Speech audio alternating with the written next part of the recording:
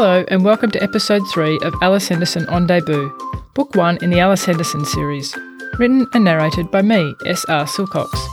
If you've just discovered the podcast, make sure you go back to episode 1 of season 1, as this is a podcast version of the book. You'll want to listen to the earlier episodes before you listen to this one.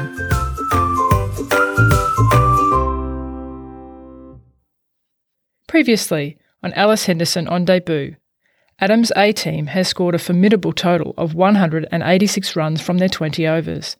Alice was called on to help out her captain at the end of the innings, and that has caught the eye of one of the talent scouts, who instead of asking about Adam, asked about her. When we left off last time, Alice was getting ready to open the batting.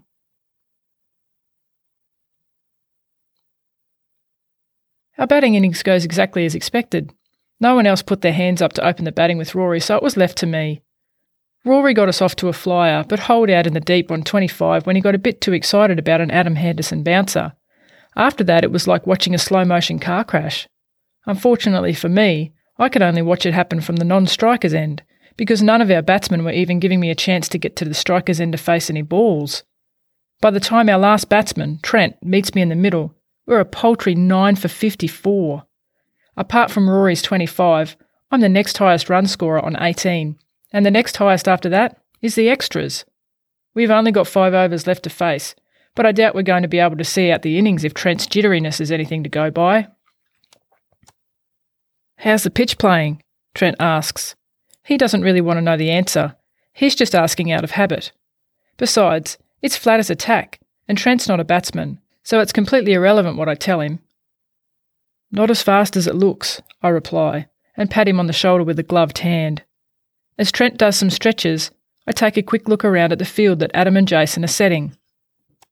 Adam's got 2 more balls left, so Trent just needs to survive them and leave me on strike for the next one. It looks like Adam wants to give Trent some heat judging by the extra slip he's put in. He's also bringing all the fielders up into catching positions. It's intimidation, pure and simple, and one look at Trent's face tells me it's working. "Just get bat on ball," I tell him. "You'll be right." "Easy for you to say," he replies. The umpire tells us to face up, and I give Trent one last thumbs up as he heads to the striker's end. He stands off to the side of the crease and pats down every piece of protective equipment he's wearing, and some he's not. Finally, he loosens his shoulders and steps onto the pitch. I am absolutely certain this will be the last ball of the match.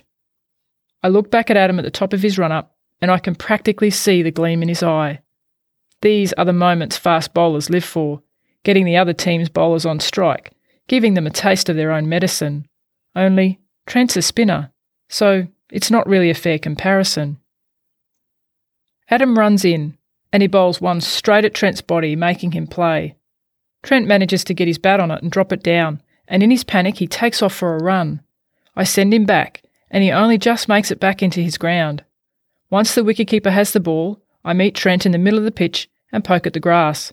"Keep your eye on the ball," I tell him. "Don't panic. This will be the last one you have to face, I promise."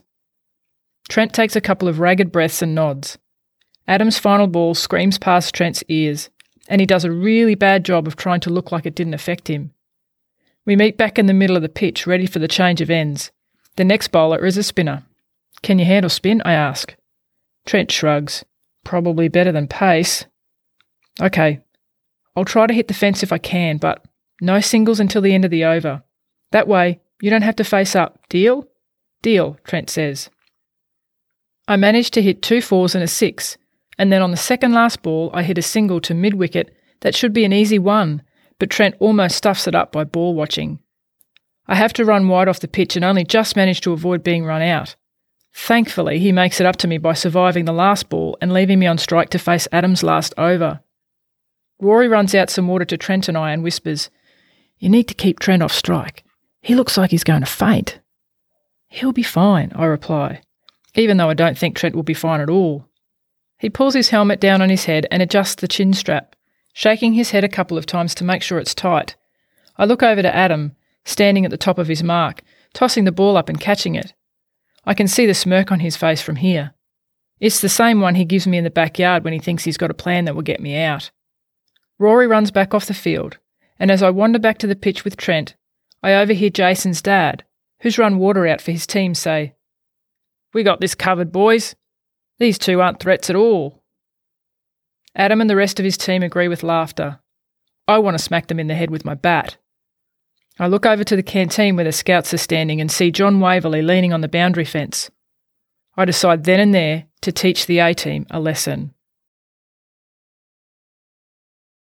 "You and I are going to see out the innings," I say to Trent.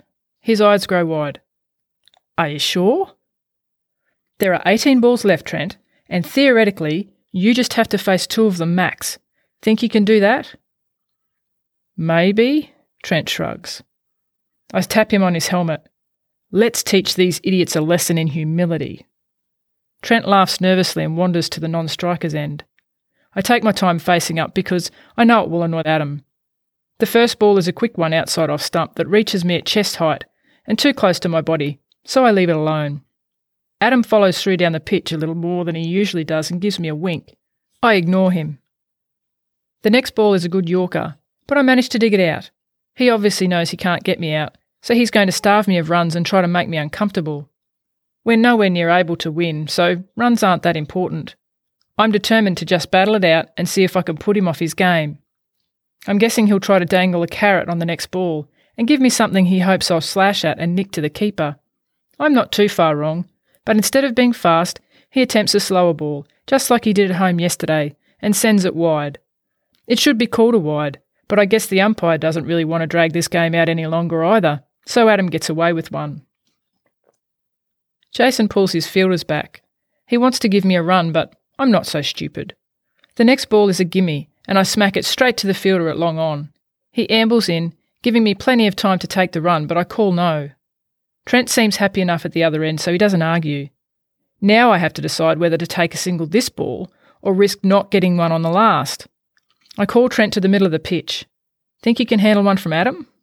Trent shakes his head. I sigh.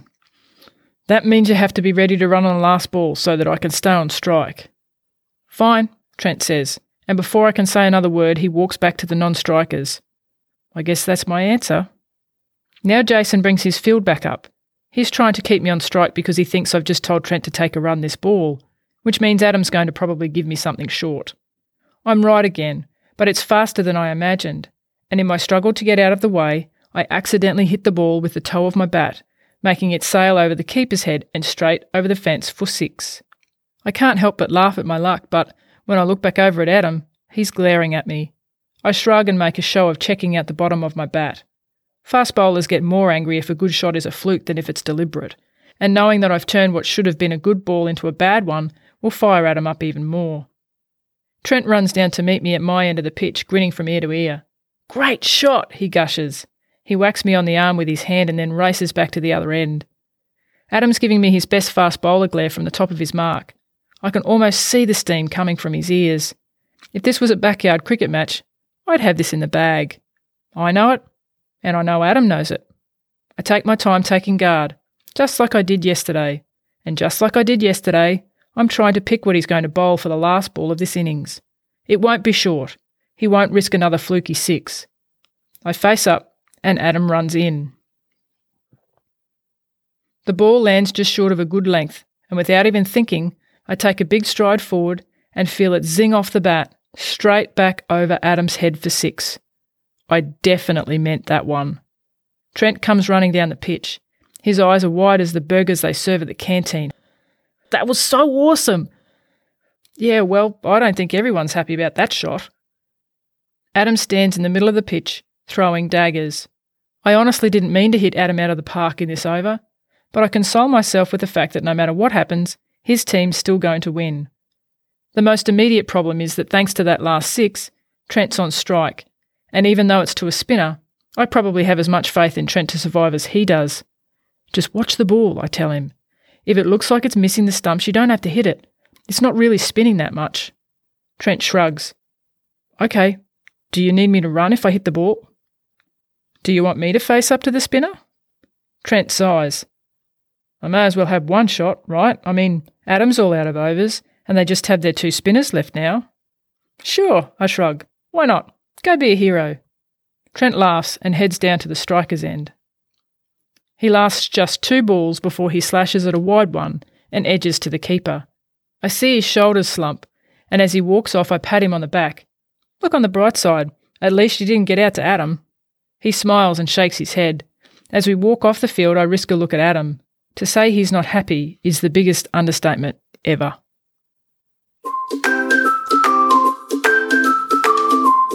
Thank you for listening. To support this podcast, just buy a book by me, S.R. Silcox. You can order them through your favourite bookstore or request them through your local library. To find out how you can buy personalised and signed copies, go to my website at srsilcox.com. That's it for now. I'll see you next time.